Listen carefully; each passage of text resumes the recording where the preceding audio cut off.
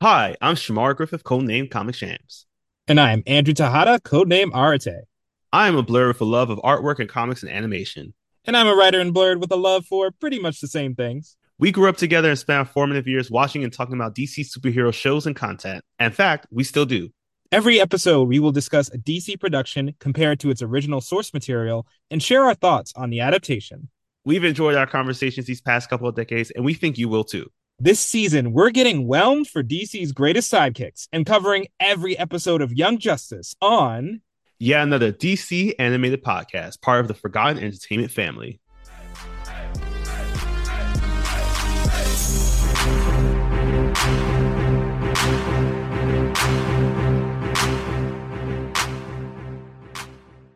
Welcome to yet another episode of yet another DC animated podcast. My name is Shamar Griffith, codenamed Comic Shams. And I am Andrew Tahada, codename Arate. Andrew and I have known each other since 1996. That was the year in the Lagoon theme park located in Utah, which is probably why you haven't heard of it. Uh, that was the year the TV movie Terror in the Family was shot. Um, it has to do with a rebellious teen Mm. who is using violence to deal with their problems, and their parents can't do much about it. Somehow, all those things will connect later. Oh my God. It's one of those things where it's just like there are moments when you hit the nail on the head. There are like a lot of moments when you hit the nail on the head. This you built an entire structure with the amount of nails to it.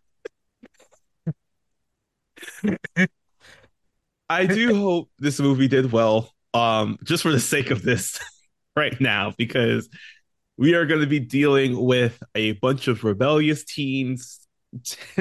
In fact, some of them may be terror twins. As we are going through once again Young Justice season 2, now called Young Justice Invasion. We're continuing the coverage today with episodes 7 through 9. We have episode 7 called Depths, episode 8 called Satisfaction, and episode 9 called Darkest.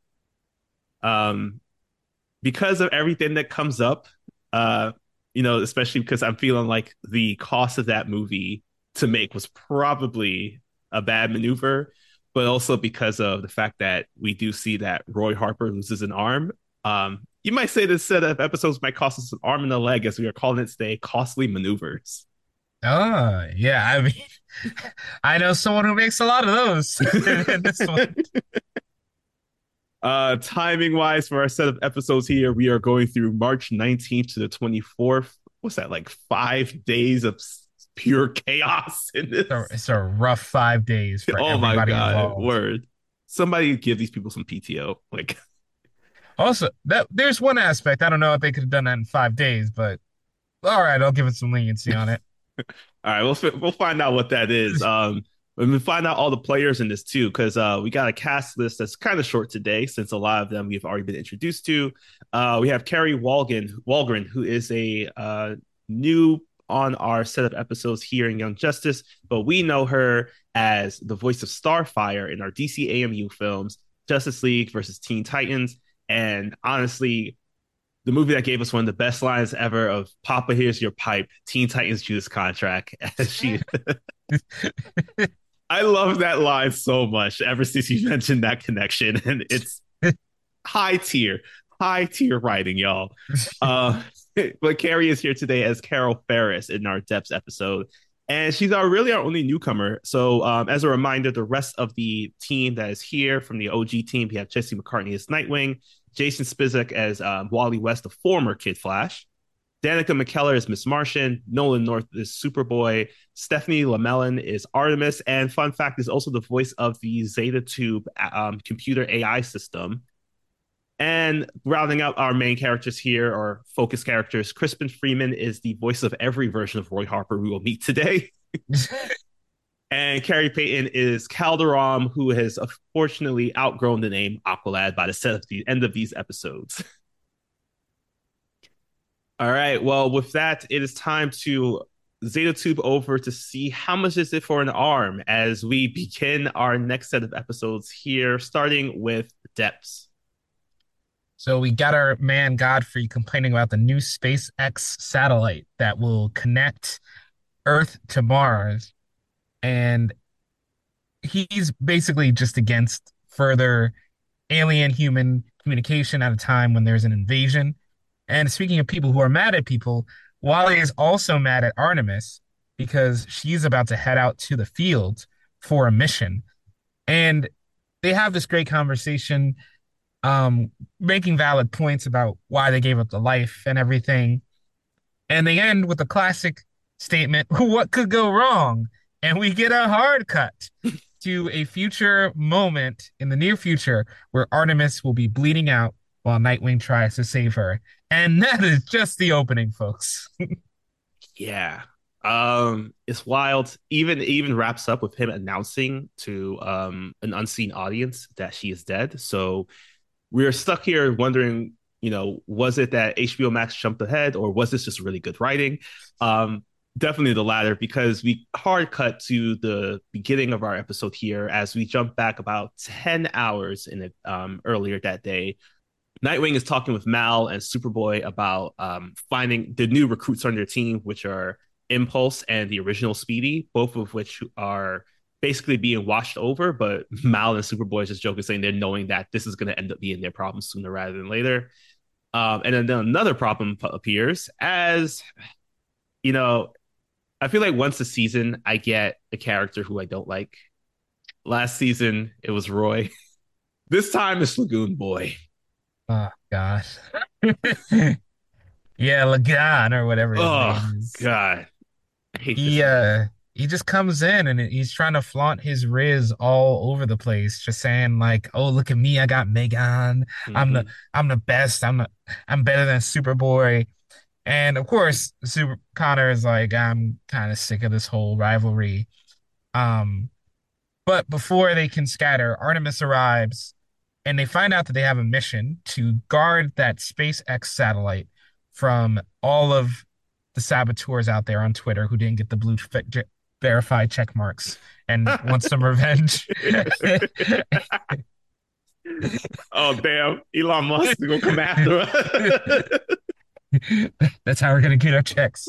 Uh, and before they can head out, Nightwing says, I've been running the team from the sidelines. I want to put me in coach. I'm ready. So he goes on the mission too, as we head straight into a press conference with Godfrey just annoying the hell out of Carol Ferris and Martian Manhunter. Yes, he questions, the typical things such as, are we sure we even want to establish this connection during the moment when their invasion is going on?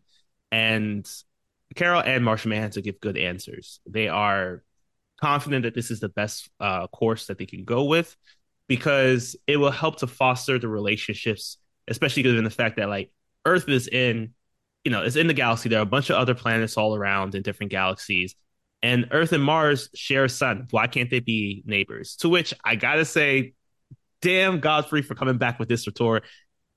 Oh, so we're gonna ask Mars for a cup of sugar while they invade us. Oh, I'm mad when somebody that evil gets set up. Yeah. But that's also racist, assuming all aliens are Martians. Word. Exactly. We don't like you, Gordon Godfrey, and your Tucker Carlson antics. Recently, coincidentally, Godfrey was also recently fired from whatever news network they have in that universe. This gives Martian Manhunter the opportunity to fly away. And it's also we also see that Superman is out in the distance, but it's then revealed that this is not actually Superman and Martian Manhunter, but rather Miss Martian and Superboy impersonating their mentors in a way. Because of course, at this point in time, the world still does not know that the main members of the Justice League have been off world for at this point now just about 2 months. Yeah, because even I forgot when they did that. I was like, oh, they must be back. Yeah, and I do like how Superboy says, "Ah, I hate wearing this monkey suit" when he's in the Superman costume. Nice little. Like you don't have to take your hatred of monkeys everywhere, Connor. Like you can chill. Starting to sound like Frieza. But Oh my god. But in any case, we get everybody splitting up to their different positions in the mission. I love Lagan gets stereotyped as the water guy, and I'm like, my guy, what are you? You're a Word. damn fish. Go in the water. Like, what are we talking about here? I was Um, tight about this because I was just like, we already know that you can't be like the gentle summer breeze guy. Like we see what happened to Calder when they were in that desert mission. No, stay in your lane. Like, why are you getting upset? You knew what this you being the way you are. You know how this works.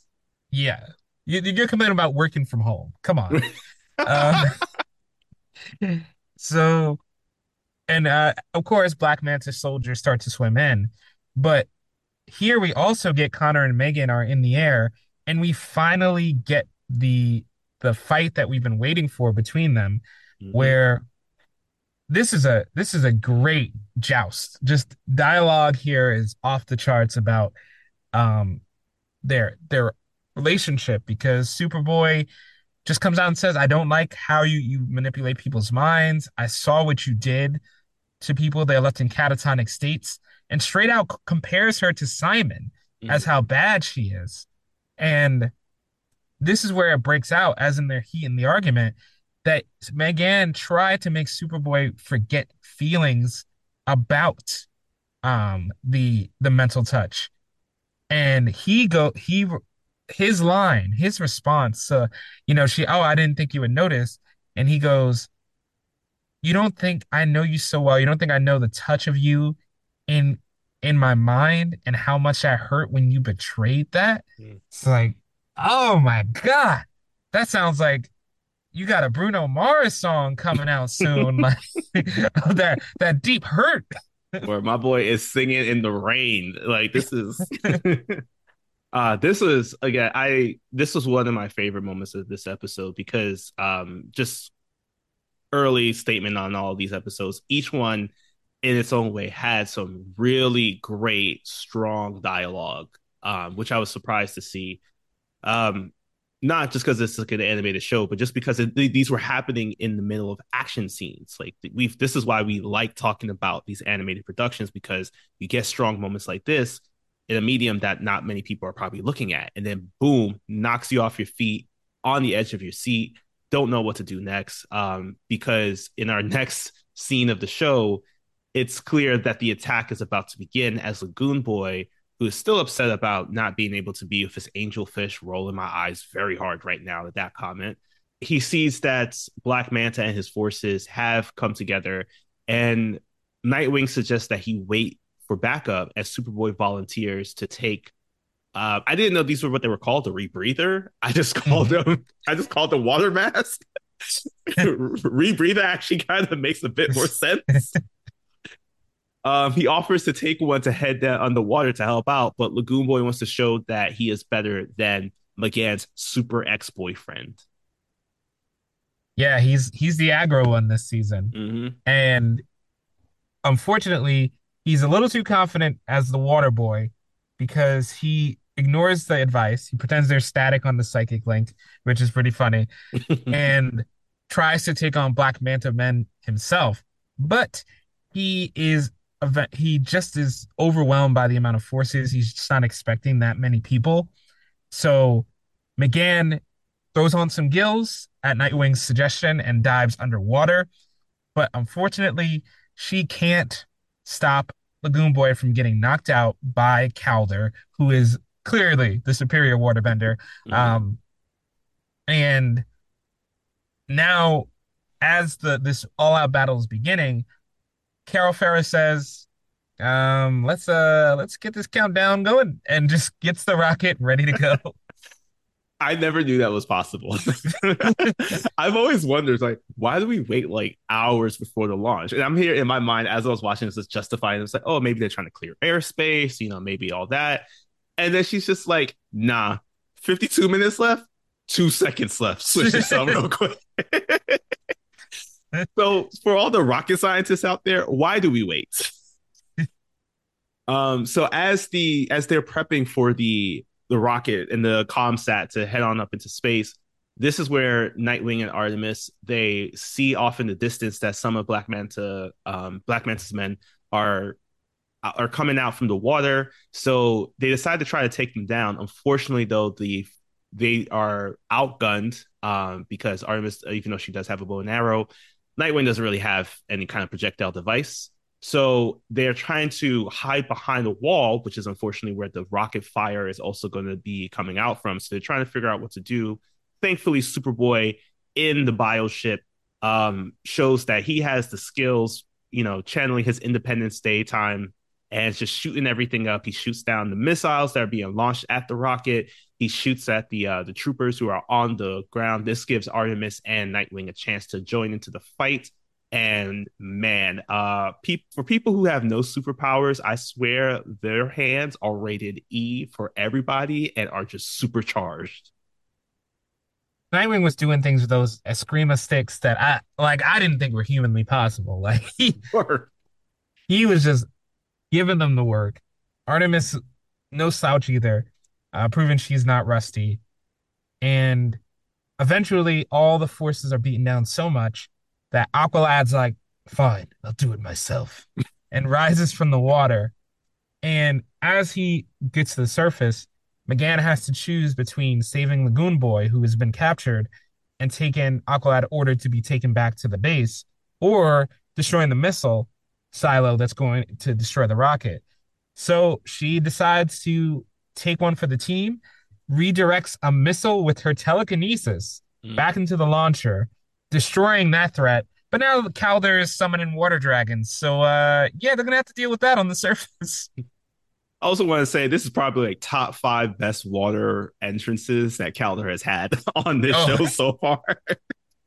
he kills it this season with the water Words entrance. like I mean, yes, he's evil and whatnot, but the man makes a good entrance. As again, he summons a water dragon. This knocks Nightwing off to the side as it fully hits Artemis. And then Calder goes into immediate attack mode as he has summoned two Aqua Mjolnirs, is what I'm going to call them now. um, to start battling it out against them.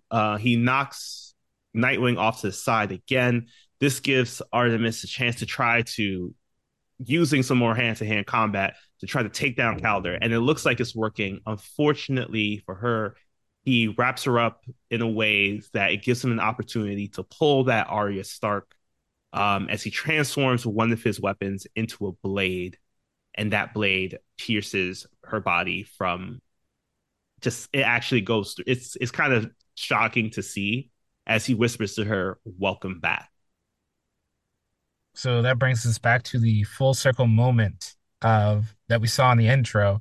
And to add so much salt on the wound, the rocket explodes Mm-hmm. anyway, even though they stopped all the missiles. So as we're reeling from all of this, we see everybody in the team realizing that Artemis is dead.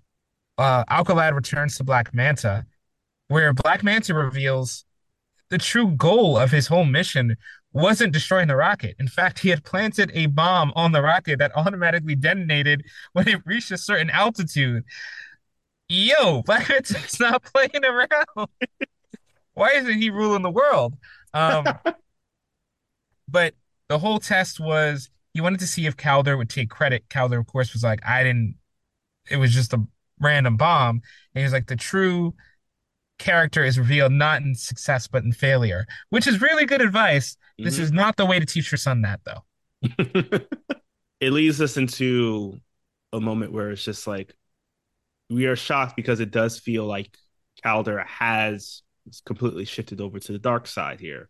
As the rest of the team is mourning in Mount Justice, Superboy and Mal have a conversation where Mal is just wondering, where's Nightwing because he's ready to get into the field himself to take down Calder, but he tells him that Nightwing went to go tell Wally about what happened. As we jump on over to Bloodhaven, favorite spot for Nightwing fans and Nightwing himself, where he's in a warehouse. He's looking at a picture of Artemis, the same picture actually that he took with her, surprisingly took with her back when Artemis first attended Gotham Academy. And it's just a nice thing because he calls back the line in which he says, "We're going to laugh about this someday." As he's standing there, Calder enters the room. and we're ready. We're thinking it's going to be on site.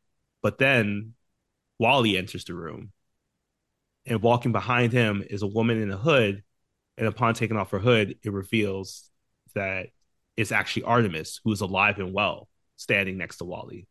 Now it's revealed that only the four of them in this room know that Artemis is not really dead. Aqualad is still on the good side and is in deep, deep cover for them.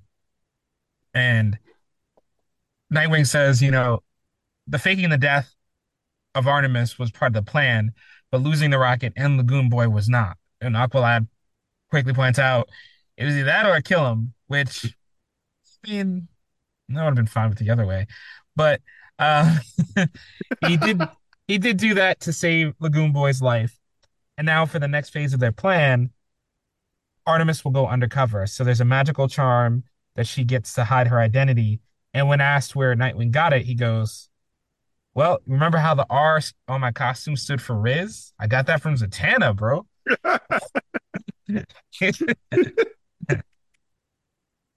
Okay, that was a good one. That was a good... Oh my gosh. So Nightwing, with all of his riz, gives this charm over to Artemis. It's revealed to be a glamour charm that is able to transform how Artemis looks, and only the four people in the room, including Artemis herself, would know who she really is. When you see her reflection in a pool of water nearby, we see that she has become a brunette woman instead of her blonde self. As she leaves with Aqualad, this we don't know what's next here, but we do know that Wally isn't really convinced that this is the hard part of the mission, which was to, it seems, to get Artemis to work alongside Aqualad because he was too deep undercover for this, and he just needed some assistance. So, but now they know that the dangerous part of the mission is here, as it's now trying to figure out, like, will the end result satisfy this for some group of this team, as we hop onto our next episode, Satisfaction. Yes. So this episode starts in a really savage place where Mm-hmm. Ollie's goatee is insulted.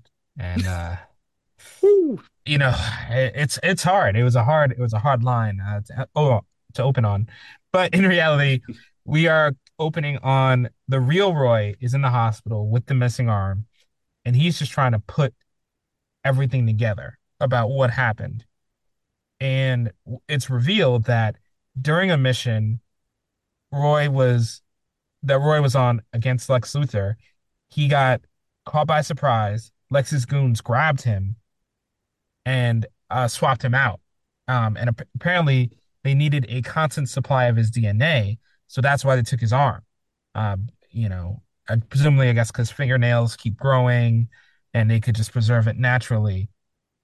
And Ollie, man, this man has been through it because Mm. he got fake clues that led him to the clone 3 months later.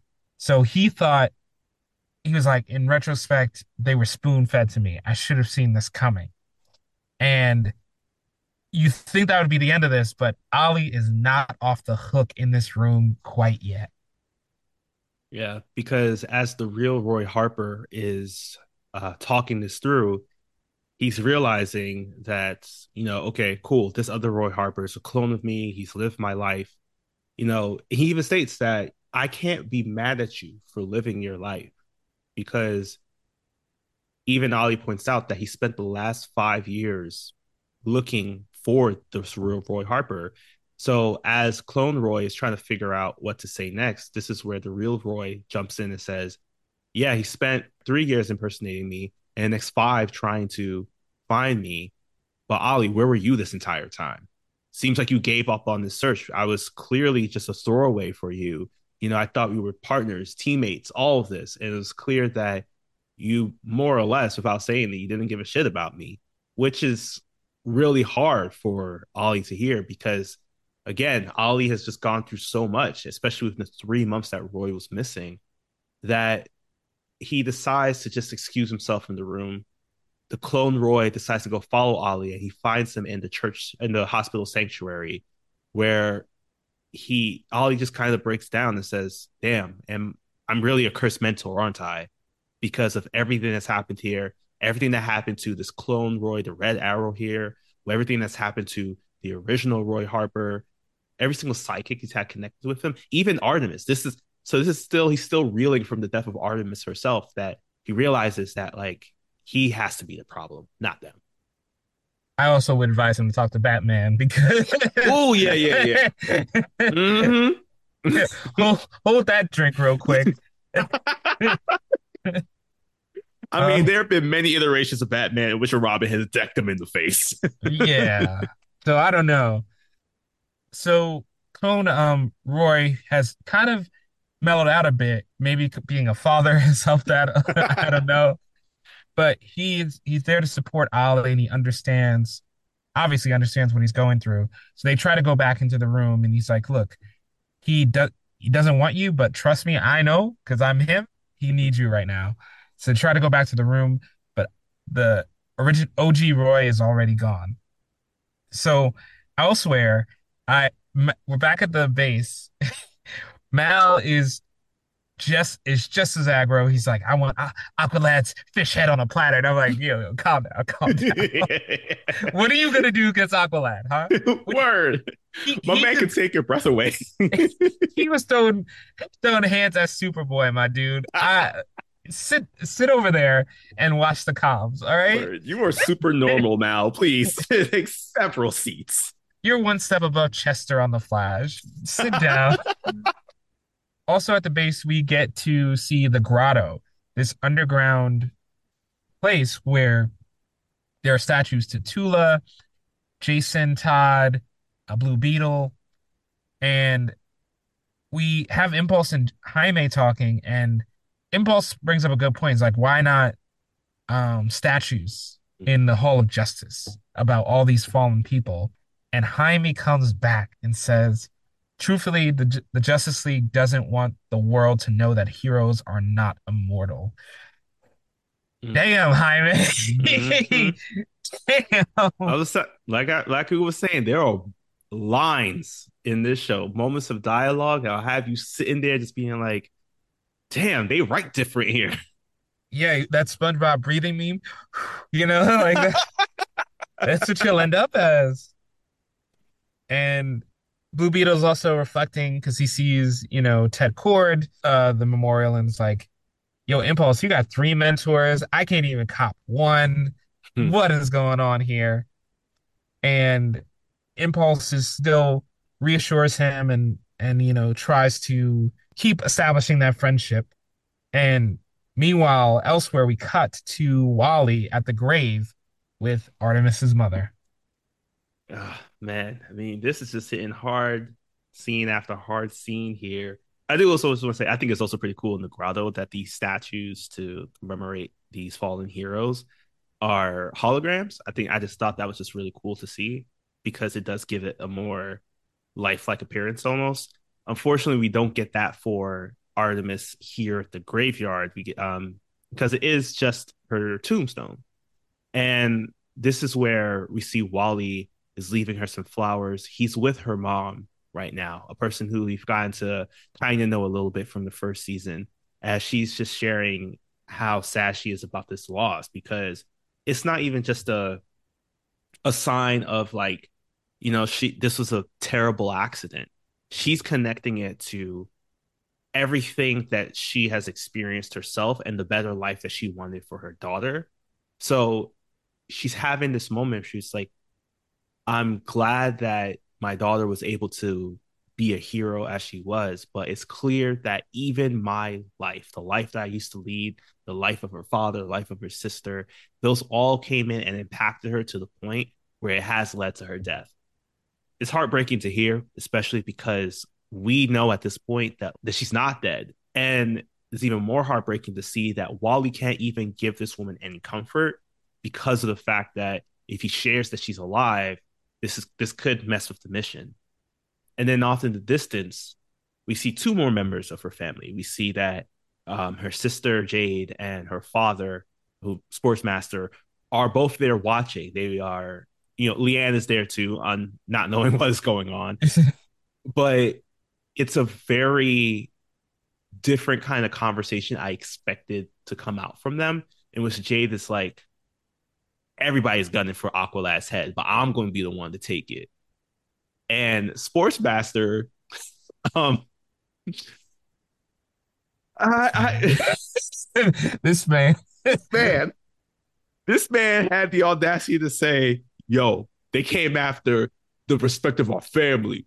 I'm trying to channel my Dominic Toretto voice on this. He said they came after family, but they came after our like style of family. You can't be out here killing our family, at least not without my say so. And I was like, hold on, wait a minute. So we could get killed if you're cool with Yeah. Yeah, this time he's like, I don't want to. I can't, if I just let this go by, I'm gonna look like a punk that, right? for letting my daughter get killed by somebody else's son. I'm like, you're concerned on the wrong thing, my man. I'm mad he said, I'm gonna come after Black Manta. He and I gonna have words.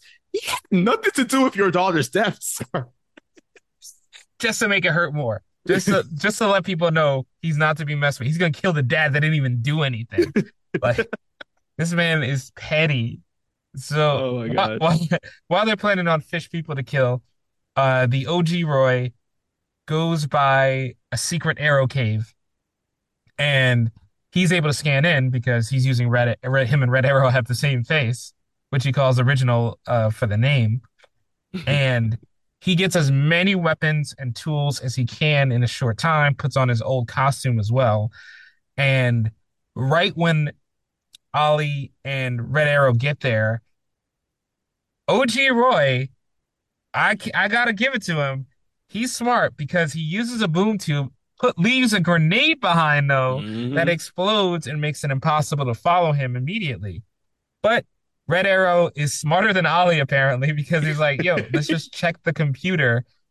And they see that he went to Metropolis and is probably gonna go kill Lex Luthor for all of this.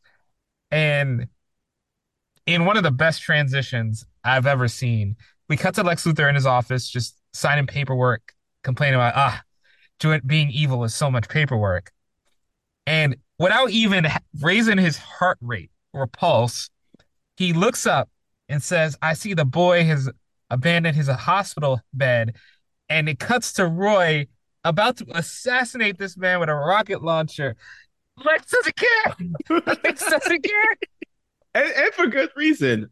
Because after a quick pun from original Roy talking about, gotta love that modern warfare, he shoots this rocket launcher into the office of Lex Luthor's building as he heads on over to try to see if he landed his target or does he get to continue using the rest of his weapons in his utility belt here. Lex Luthor does survive as he heads on down to the parking garage with his bodyguard Mercy in tow. So as he's trying to figure out what to do next, we hop on over to a random scene where Connor is apparently today is Connor's birthday. Happy birthday to him. He is he's chatted up by this woman named Wendy, who it seems like now Connor has attended is attending college. So this woman she starts talking to him saying, "Oh my gosh, like loved your birthdays. When Megan threw them, they were always a party. Always loved that you were surprised by them. It's the only reason why I remember your birthday." That hurts. Yeah. Like, damn. Like, way to say that. You have like no individuality. There's nothing else ever about you except the things your couple sends. Oh my God. It's I would be insulted. But he's got that super riz, so it's okay. Um yeah, and also speaking of random scenes, this is also a scene we also get a bridal shower for Raquel, aka Rocket. And all the heroines are teaming up, and we get a nice, really contemplative moment where they're like, "How can we do this? How can we celebrate without Artemis?" And they collectively decide she'd want us to go on. She'd want us to be happy. And again, this is all so much more tragic because we know she's completely fine. And Captain Cold who's, I guess their only direction in the notes was just laugh. That's your character. So while he's planning something nearby, it's revealed that Lex had, now that he has survived thanks to his customized desk, it's now him and Mercy in the parking garage against OG Roy, who blows up Lex's car immediately. And now it's just an all-out brawl between Mercy's laser arm and OG Roy with all his tools. And I'll just drop it quickly to because this plot line is wrapped up in two scenes. We come back to Captain Cold real quick. All the heroines suit up, and he's like, "I'm I'm completely screwed, aren't I?" And they're like, "Yep, that was overkill." Yeah, Yeah.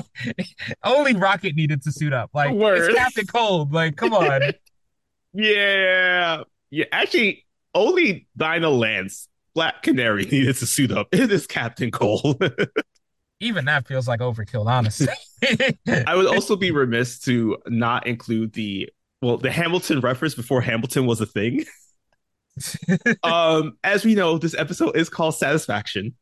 There is a bridal shower, and there is a scene in which they say a toast to the bride, to which led me to start singing Satisfied during the rest of this scene because it was appropriate. I think Lin-Manuel set that up. I think he was behind the scenes for this one. Mm. Oh yeah, he was working with Impulse. He was like, "Yo, while you're back there in back in time, just throw in that thing real quick. I'm gonna make it happen. I'm gonna make it happen. Just let throw it back there." So now that we have wrapped up, Captain Cold is getting the his just Captain Cold happened. We have that Roy and Mercy are just engaged into, I want to say hand to hand combat so bad, but I feel like that's insensitive. Uh, they are throwing every single weapon at each other. Roy's holding his own very well. There's like a crazy amount of weapons that he has that says Mercy flying. Fun fact, robots bleed apparently in this universe. I don't know how advanced Mercy is, but this large battle leads to Roy trying to figure out how could he take down a robot with just one arm. And he looks through the rest of his it's not even a tool belt anymore, it's a fanny pack of weapons.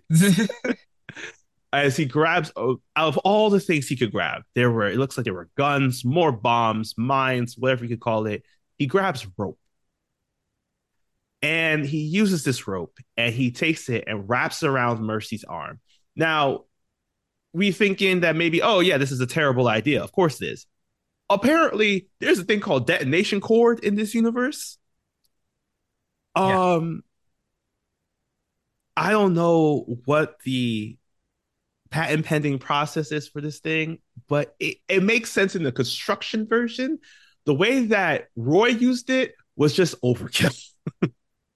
Yeah. And I also do want to mention one of my favorite action pieces here is that Roy used a nightstick to fight a Mm. robot with one arm. Bro, come on now. Um, uses a cord to relieve Mercy of her arm, and then tries to do the same to Lex. And as Lex is again unbothered.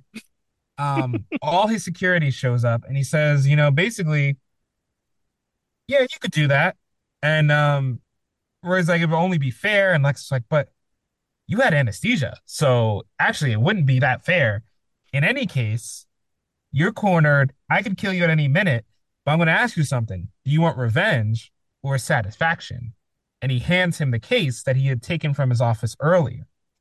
And as Holly and Red Arrow arrive to LexCorp to see it's already up in smoke, OG Roy walks out, opens the case, and reveals it's a metallic arm with all the fittings. Presumably can do anything Bucky's arm can and more. And he says that he is quite satisfied. This leads into another moment in which was a callback throughout the entire fight where Lex comments that Roy has quite the arsenal. Now we're under the impression that it's all the weapons that he has in his fanny pack. he says no. He equates Arsenal to that of the wits and the stratagem that a person might have as they're engaged in battle. Because Roy, again, is holding his own against a full on killer robot with, damn, I almost said one arm tied behind his back. So with only one hand. So Roy, upon pulling his cybernetic arm from the suitcase, he states, he's decided to go by the new name Arsenal as a callback to what Lex has told him. This is kind of like a little callback to our episode where it's just like we saw that heroes would lead into connections with the with villains, and some might say they are the darkest of connections, which will then lead us now into our next episode, Darkest. Yeah. And now we are back to Lagoon Boy. He's in jail trying to call out Aqualad, but Aqualad doesn't care. Aqualad doesn't is not here for his threats. And especially now that we know what he's doing, that this act saved his life. It's also doubly hard for him. So they knock Lagoon Boy out, thankfully, and he's put on ice. And Aqualad reaffirms that he'll do whatever it takes to join the light, even because apparently his last display still wasn't quite enough. So now he's sent on another mission with the real Terror Twins, Icicle Jr. and Tigress, which is really Artemis in disguise. Probably should have picked a name another step removed, but from her family's cat theme, but that's fine.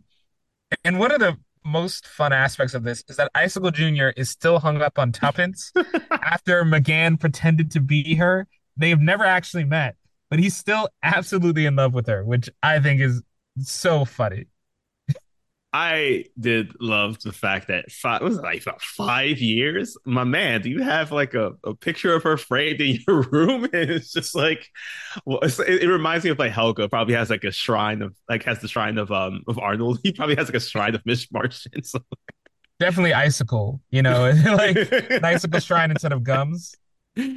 But and also, in case you were worried, we do have our most jacked character here today. As I don't know what happened to this guy because Tommy Terra went from looking like Superboy in season one to looking like that version of the Blob from I think it was X-Men Origins Wolverine, where it was just the most jacked looking dude. Tommy Terra makes that guy look small in this. Like it is wild. I don't know what happened.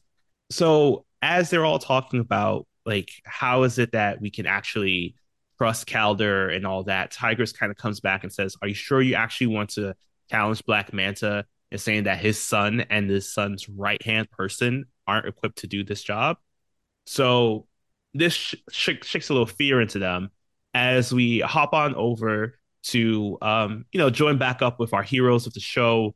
Jaime and Impulse are decide to have a guy's night out because Impulse decides to surprise Jaime by just showing up at his house in full on costume. Yeah. And I do love that they're like, why are you so hung up on the secret identity thing? It's like, yo, your world is maybe burnt out. We don't know that yet, but and it doesn't matter because everyone's mostly dead. But come on, man. And as they go to hang out, we see that Mal goes to try to pick up um the little I was like, Honeybee, that's not her name. Honeybee. I think that's his pet name for her. Yeah. Yo, Honeybee. Uh Mal goes uh, to pick up Bumblebee. yeah, or Karen. Karen. I think she's Karen Karen or Bumblebee. goes to pick up Karen, who is busy with some college activities. So as they head out, Blue Beetle and Wally are just doing guy stuff, blowing up things and blowing up boulders in the desert with their powers. And Wally at one point takes a bunch of the rubble and creates a mural that can only be seen from the air. Which, I'll give him some points. That's pretty creative, inventive use of your powers. Mm. Unfortunately, their boys' night out is interrupted when all the villains we saw earlier arrive. Terror Twins, just absolutely are there to rock everybody's day. Mm-hmm. And They almost get them both, wrap them both up, but Blue Beetle's skills manage to get away. Impulse also steals the tracker Aqualad is holding. So together the duo is able to get back and go to base. Um, and Nightwing immediately calls Impulse out, being like, "You brought Tech into the cave from the mission as a souvenir, and you didn't think that was a bad idea."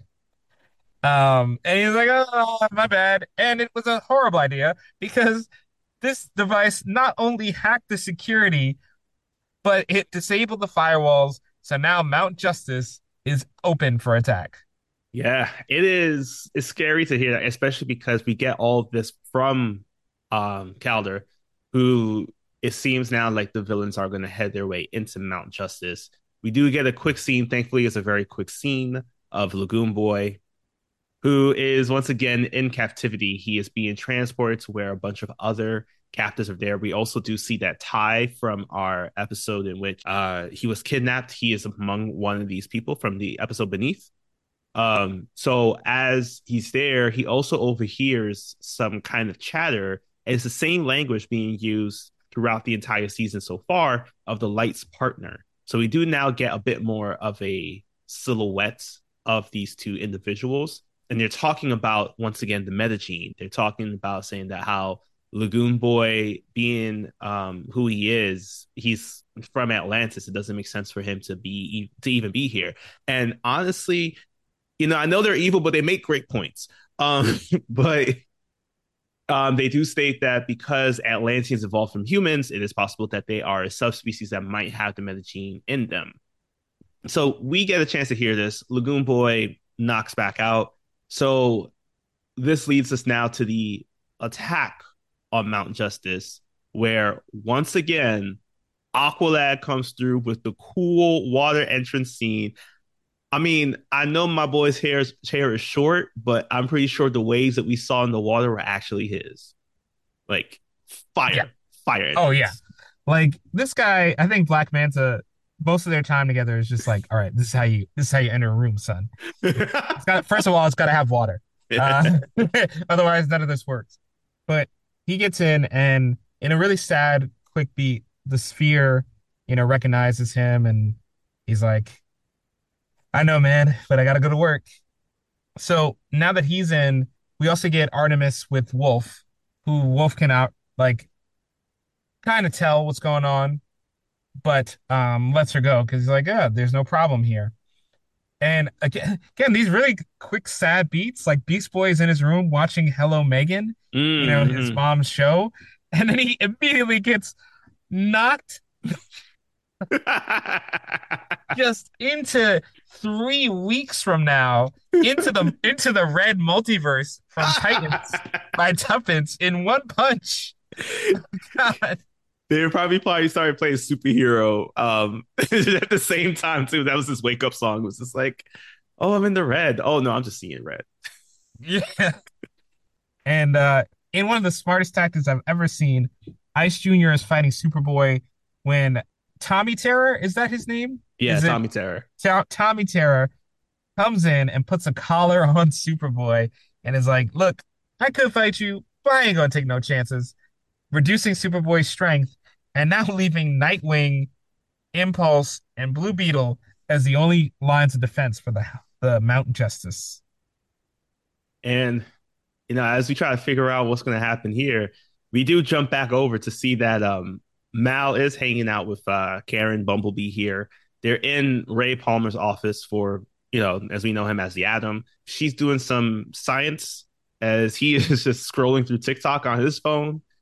Realizes that this is taking longer than he expected. He suggests that they hang out at a place which she says to actually close down. So it does start leaving us with the questions like, is Mal actually going outside instead of just like hanging around Mount Justice working on the comms? At that moment, Dr. Palmer does walk in and he lets her know that he's very impressed with her work, especially what's going on now, and that she probably might have to hang around for another couple hours. So this is where Mal just decides to leave, and no one even sees him leaving. As we head on back to Mount Justice, the Nightwing is looking over the device. And as he's analyzing it, he first thing that happens is he hears an alarm going off and shouts out, "Ah, I'm an idiot!" As he takes out his weapons, these screamer sticks. Unfortunately, Tommy Terra had a screamer stick of his own that was Superboy, as he throws it straight at Nightwing's head. Man, this man is having a rough time. Yo, These last few word. days have been bad.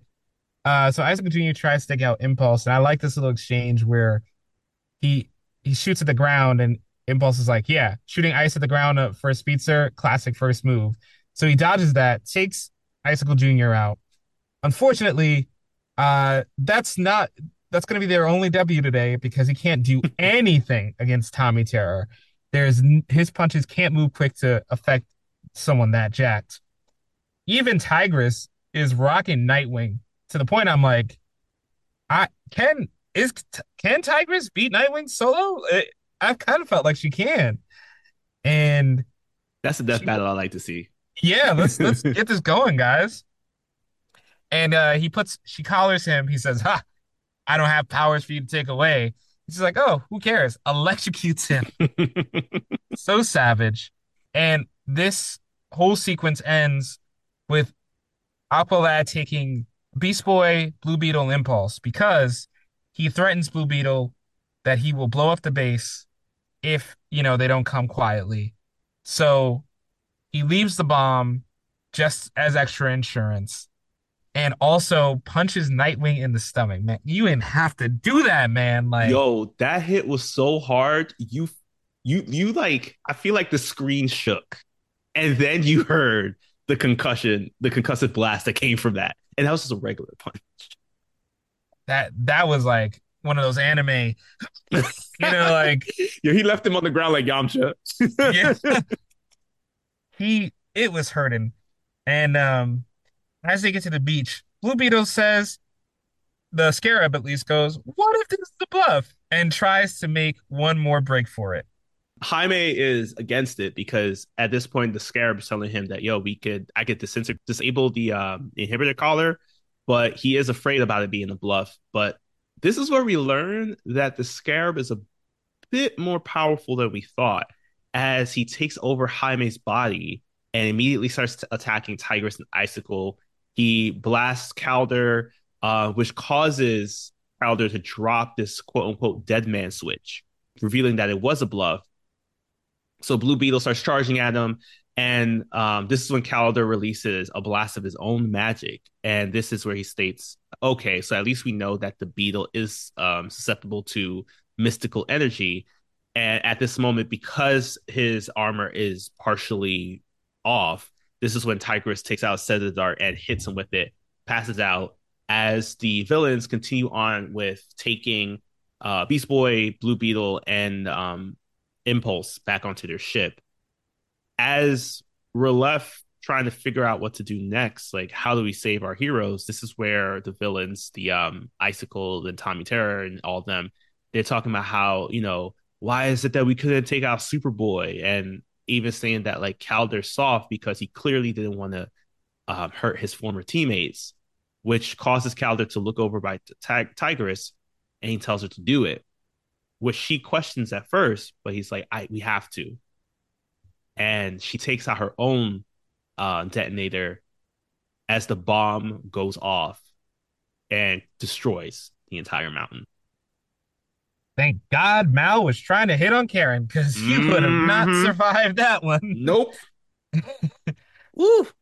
So we find in the wreckage in the sea, Nightwing is floating on some debris with Superboy, Sphere, and Wolf, who just barely escaped the explosion. And when Nightwing is debriefing with Kid Flash about everything that went down, it's revealed that the punch was to transfer a flash drive, though I don't know. There was some anger in there. There was Mm-hmm. some of the ancestors kind of took over for that for a minute. No gents. Um, and it's revealed that while most of this was planned, the stealing of the metahumans and the blowing up of Mount Justice wasn't completely like they had talked about and discussed. So things are starting to spiral a little bit. And Nightwing reveals also that he got caught in the debris field, even though they had evacuated, and that's what knocked them all out. So he's saying this is all worth sacrificing to stop the invasion, that even the hall was worth sacrificing your souvenirs, Wally. And Wally does not take kindly to that. Yeah, he starts to question, are we even sure that Calder is truly on our side? And the reason why I'm saying we're calling him Calder now is because at one moment in during the whole taking of Mount Justice, Calder says, as Nightwing is calling out to him, please call him Aqualad. He says, I've outgrown Calder. I mean, I've outgrown Aqualad. So as they're now calling him Calder here, Wally brings up a good question. He says, he experienced a lot right before we decided to do this deep cover mission. He lost the love of his life, which was Tula. And he also found out that his dad truly was Black Manta, not like what he thought before, as we learned in season one. So, are we even sure that this double agent that we put in there is truly not a triple agent? And Nightwing doesn't have an answer for that. He's just going through on blind faith that his friend, the person who he's seen as a teammate for years over the span of Young Justice, and as a friend, as a sidekick who was also experiencing the same psychic issues he was experiencing back when they were under the tutelage of their mentors, he's just hoping and praying that his friend hasn't turned from the good side to the light.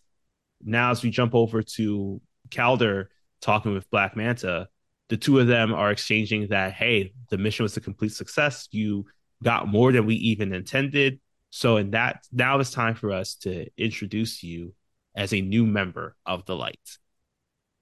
Yes, and this is where you see the council of all the top light members. And Ra's al Ghul personally says he's impressed. And you impressed Ra's al Ghul? Mm-hmm. Mm. You doing something wrong, but you doing it right for Ra's al Ghul. So we close with the ominous hint that Calder is getting closer to meeting their boss. And as we try to figure out who this partner is, but more importantly, what in the world are actually chicken wizzies, which is something that both Blue Beetle and Impulse eats, and I'm just worried of like what actually is in the system of chicken wizzies. As we figure that stuff out, here's a podcast from the Forgotten Entertainment family that you should be listening to the next time you're not listening to us. Hey there, I'm Mr. Black. And I'm Mr. Green.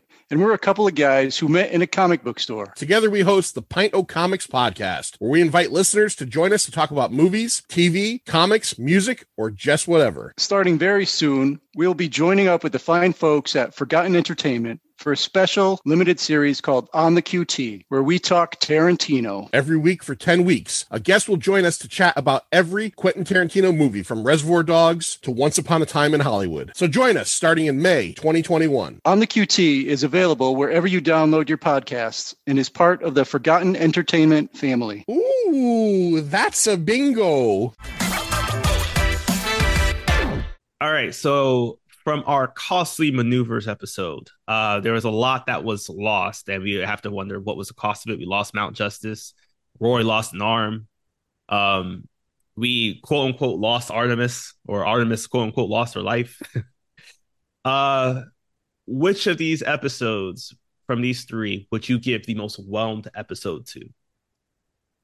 Look, in a regular week, any one of these could be the standout episode, and I would be happy with it in any week. So it is just criminal that we just have to compare them, because these are among the best of season two and perhaps the best of the series.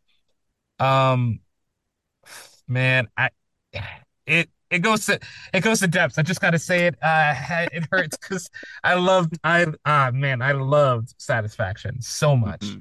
I love this Roy story. I always love when they take characters you don't care about normally and turn them into such great protagonists. Yeah. But with depths, you have, of course, the Artemis twist, right along the Calder twist, right along the Wally twist. So many great twists that affect the rest of the season. And the plot is actually very exciting in of its own. Has a lot of great action set pieces in there. Some satisfaction to finally get what's going on with Superboy and Magan. Mm. And yeah, I mean, just hand to hand, super combat, and also ethical questions of if they're doing what they're doing is right, is asked on every level by every character. Are we making the right choices? Mhm. And that Superboy quote, just the touch of you in my mind, that it was more of a betrayal of him. It's a personal betrayal, but also a bigger betrayal if McGann keeps using her powers like this. So for all those reasons and more, the symbolism, the plot, the performances, we don't always mention this, but the voice acting on this show is top tier. This Yeah. is some of the best voice acting you're gonna find anywhere. And the performances that every single one of these cast members gave this week is simply tremendous. So for all those reasons and more, depths. There are no depths to my love for this episode. How about you? Oh man. See, I agree that there's so many each of these episodes had so many strong moments that any one of them, if it was, take this out, compare it to a 1% of germs or a Static Shack episode, there's a clear winner. Um, this case, I was so stuck. And I love Satisfaction. Um, but I think, yeah, and the only reason why I couldn't give it the most whelmed episodes because it closes a plot point from season one, but I wasn't too sure how much it propels it forward for the rest of the story. Not to say it's not a great episode. In fact, Roy Harper is this moment of topic for our comic book knowledge today because I just wanted to make sure that as much as I hated Roy in season one, he does deserve his flowers for this one episode here. It's amazing. Yeah. So that left me stuck between Depths and Darkest, and I have to go with Darkest because I love Depths. I love the how we started the episode with like what can go wrong, jumping immediately into what went wrong, and then learning what led into that, and seeing especially that reveal of like Calder actually not being as evil as we thought. And this whole thing is just like a mission. But the thing that put Darkest over the top for me is because we lost so much by the end of it.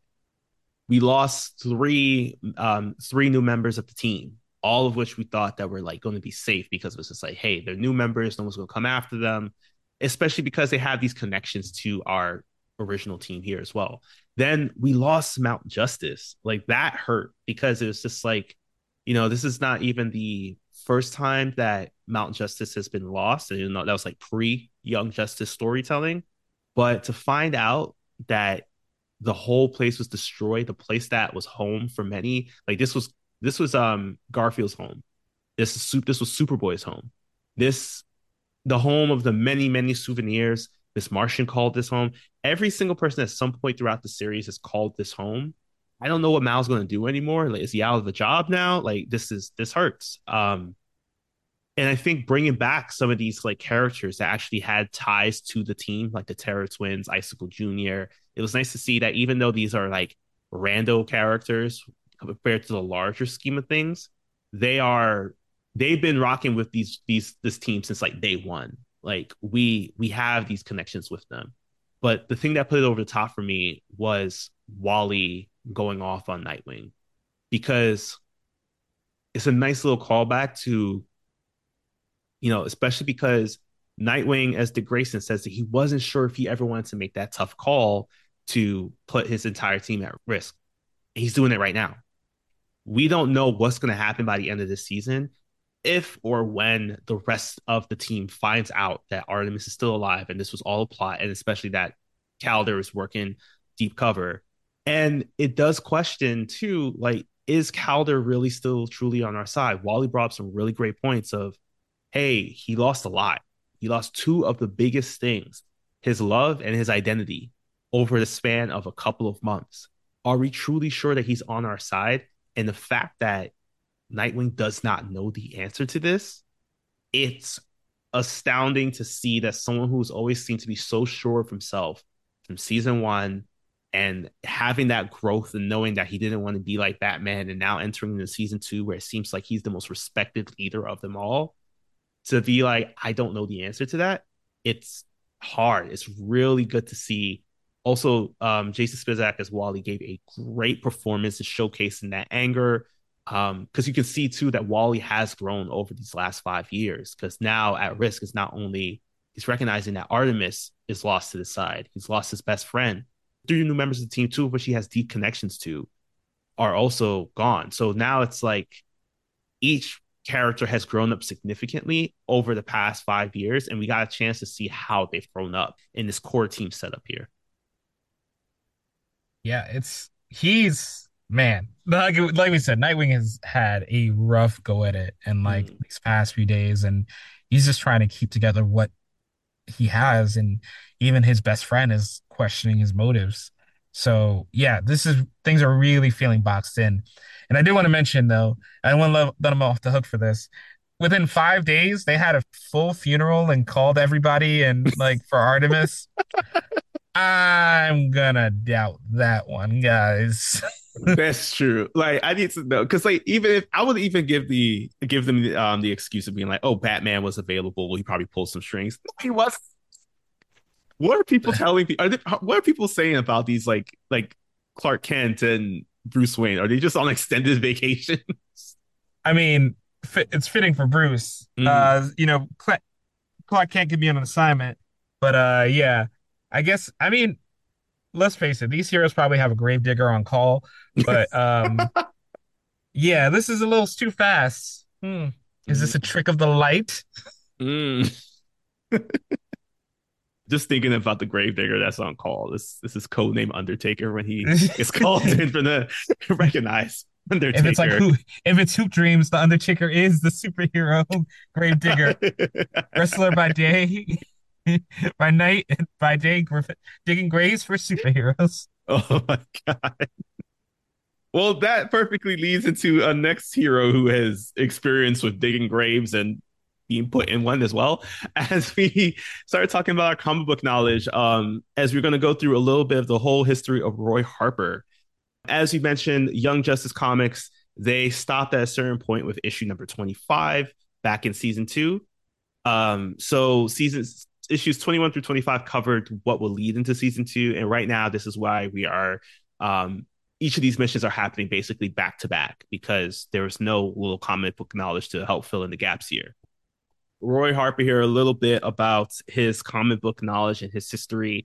So yes, the Young Justice series ended with issue number 25. So we're going to just cover a little bit of like standout characters and give a little bit of their comic book origin and maybe some of the comic book connections that tied up and connected to the show here. So Roy Harper was first introduced in comics in, of course, More Fun Comics, the name of several comics and DC runs before DC became the full DC comic stand that it is.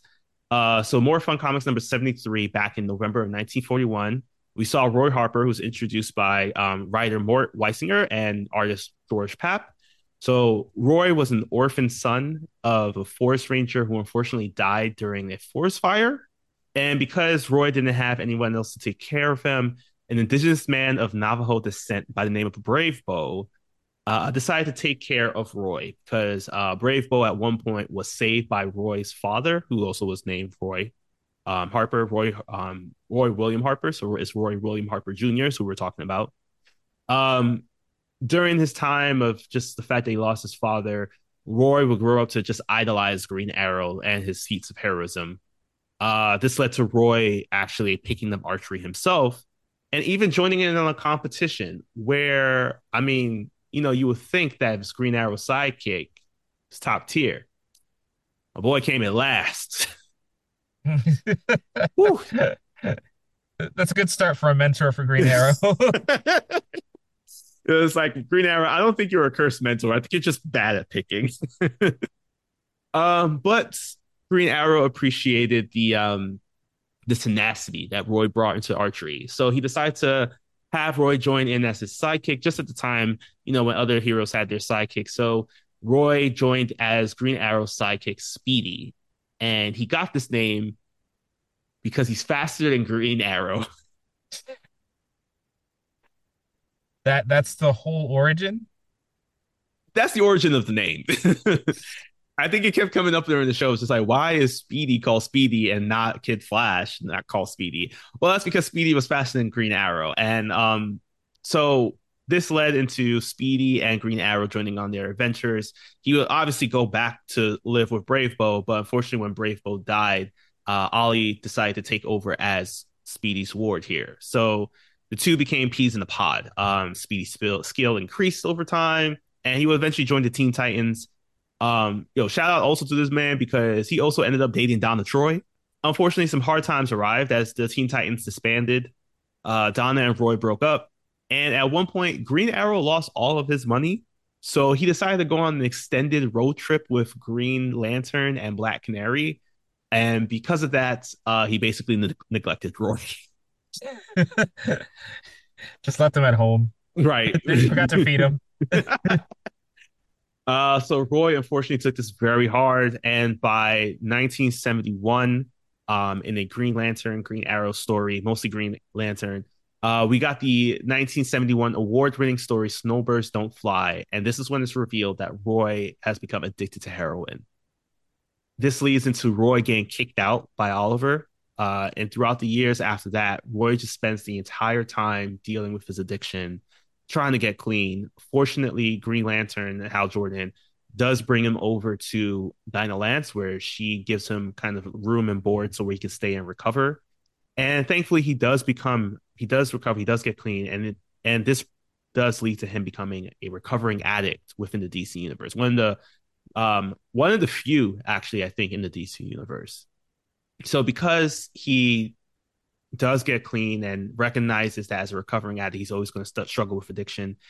He tries to make sure to make amends in the ways that he can, especially with him trying to join back up into the superhero game as he joins back up with the Teen Titans, where he eventually becomes Arsenal in New Teen Titans number 99, which was written by Marv Wolfman in 1993.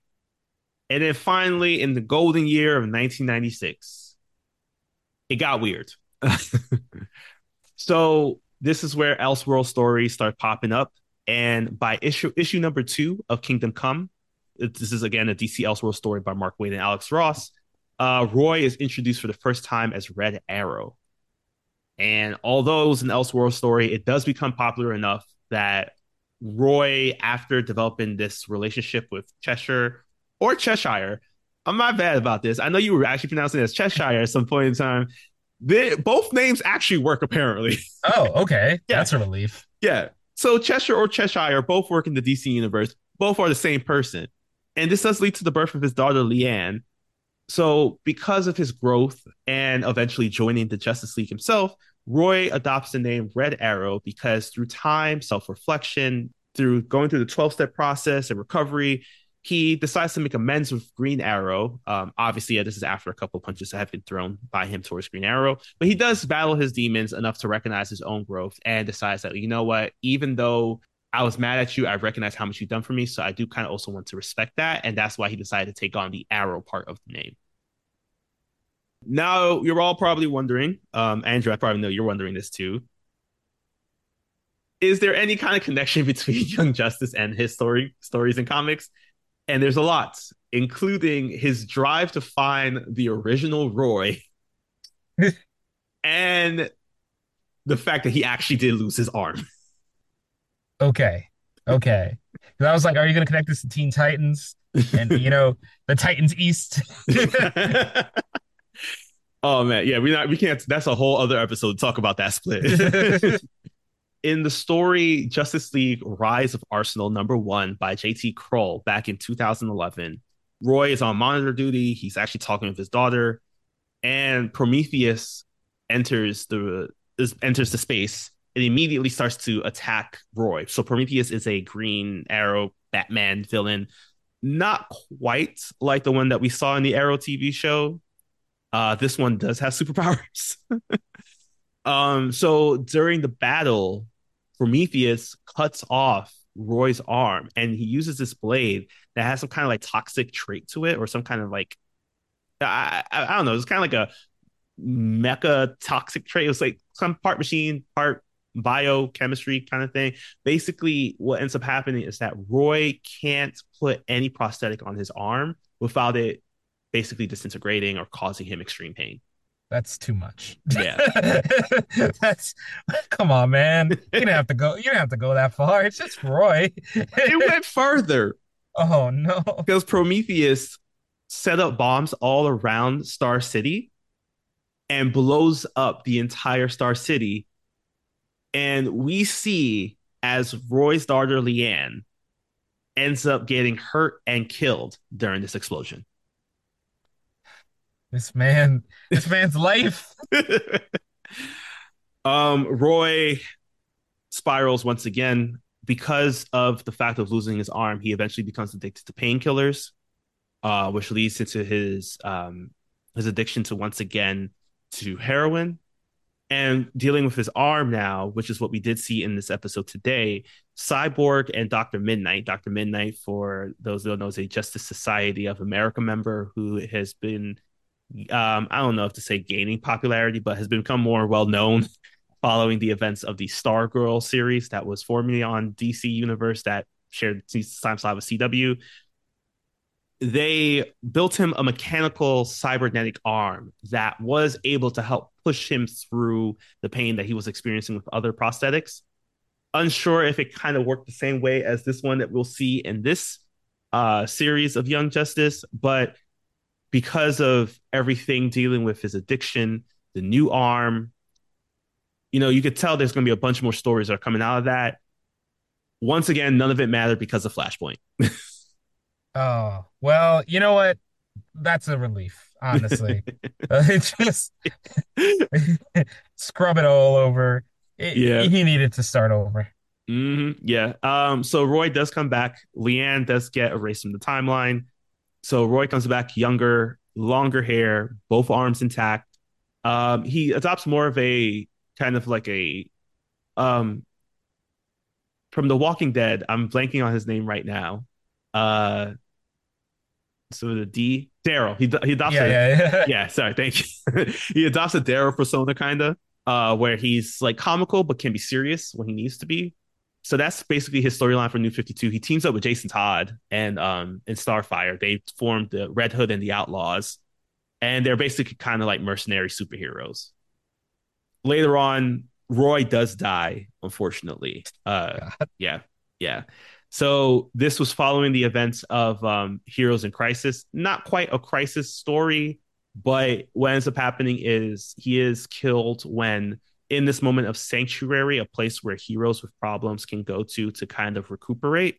One hero in particular, unfortunately, can't stop himself, and he ends up killing everybody in sanctuary. I think we talked about this briefly during our Static Shock gun violence episode.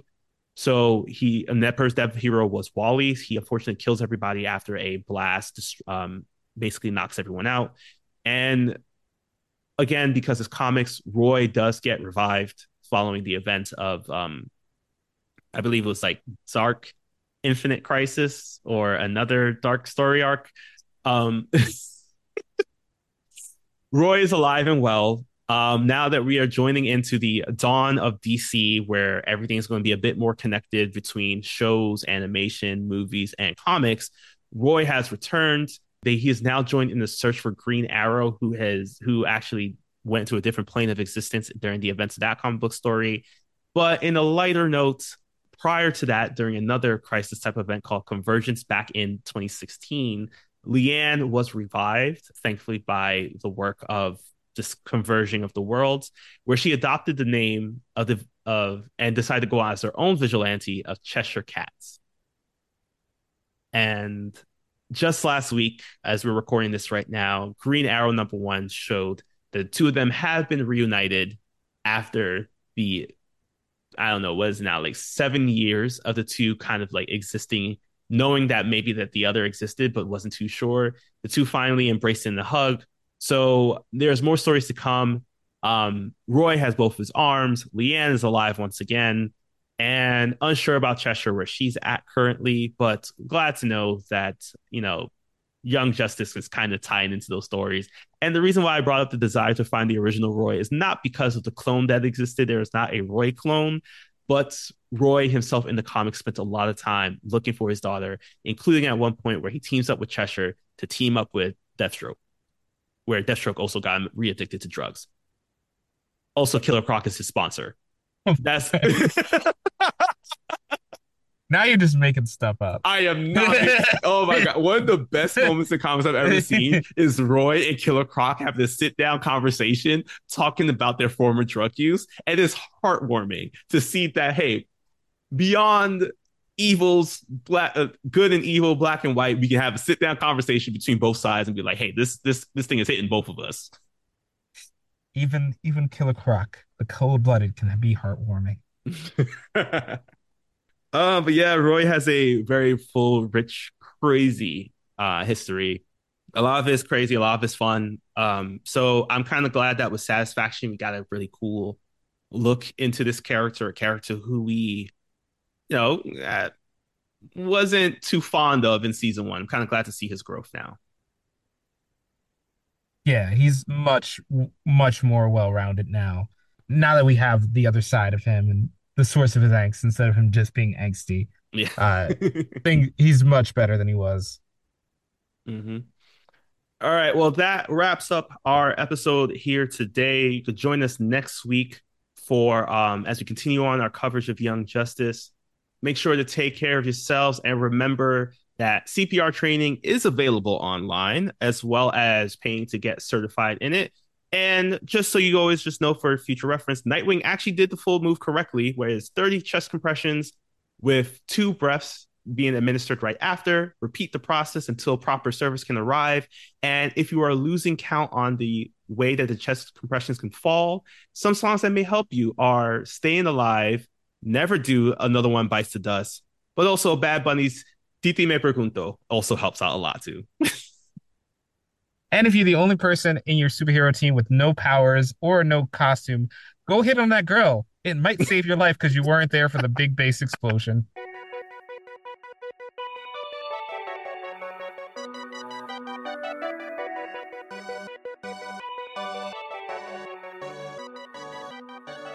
Thanks again for listening. Yet Another DC Animated Podcast is a proud part of the Forgotten Entertainment family. If you liked what you heard, leave a review and share us with a friend. Also be sure to follow us wherever you get your podcasts and on social media at YA DC Animated Pod.